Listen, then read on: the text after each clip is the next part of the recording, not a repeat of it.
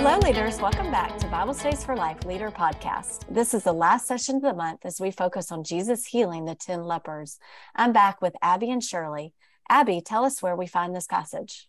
Hey, Kimba, this week's session can be found in Luke chapter 17, verses 11 through 19, where Jesus encounters 10 men who are suffering from leprosy. Jesus encounters these men and shows his divinity in his interaction with them. Yeah, that's right. Jesus performs another miracle, just as we have seen over these last several sessions.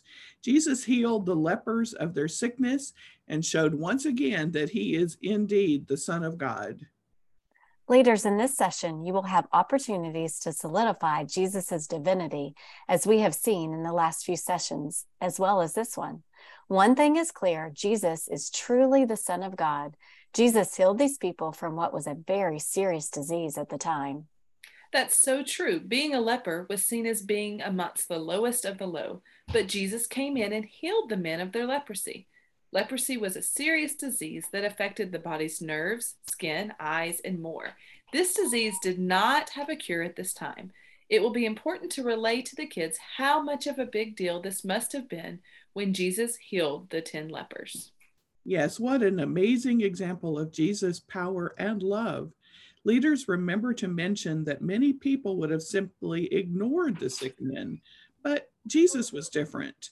Jesus always showed us that he wanted to be around the people that others ignored. Jesus gave the men a command, and as soon as they obeyed him, they were healed. That's exactly right, Shirley. While Jesus certainly showed his power was sufficient to cure disease, his care for the lowly was seen by everyone watching him perform this miracle. This shows that Jesus cared for the example he was showing by caring for the needy. What is a lesson we can take from this, Kimba? Well, we certainly can see that Jesus wants us to follow his example in caring for the needy. The reason that Jesus performed miracles was because he is God's Son. Leprosy affects the entire body, just like sin does. But there is only one remedy for all of our suffering, and that is Jesus and his power, but also his love. That's right. And leaders, something to be aware of in this story is while Jesus had the power to heal people, this doesn't mean that every person on earth will be physically healed.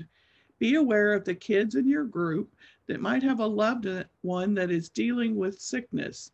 This is also a moment to remind them that in heaven there will be no more sickness. That's a great point, Shirley. We always want to be aware of our kids' home lives when we lead them through a session.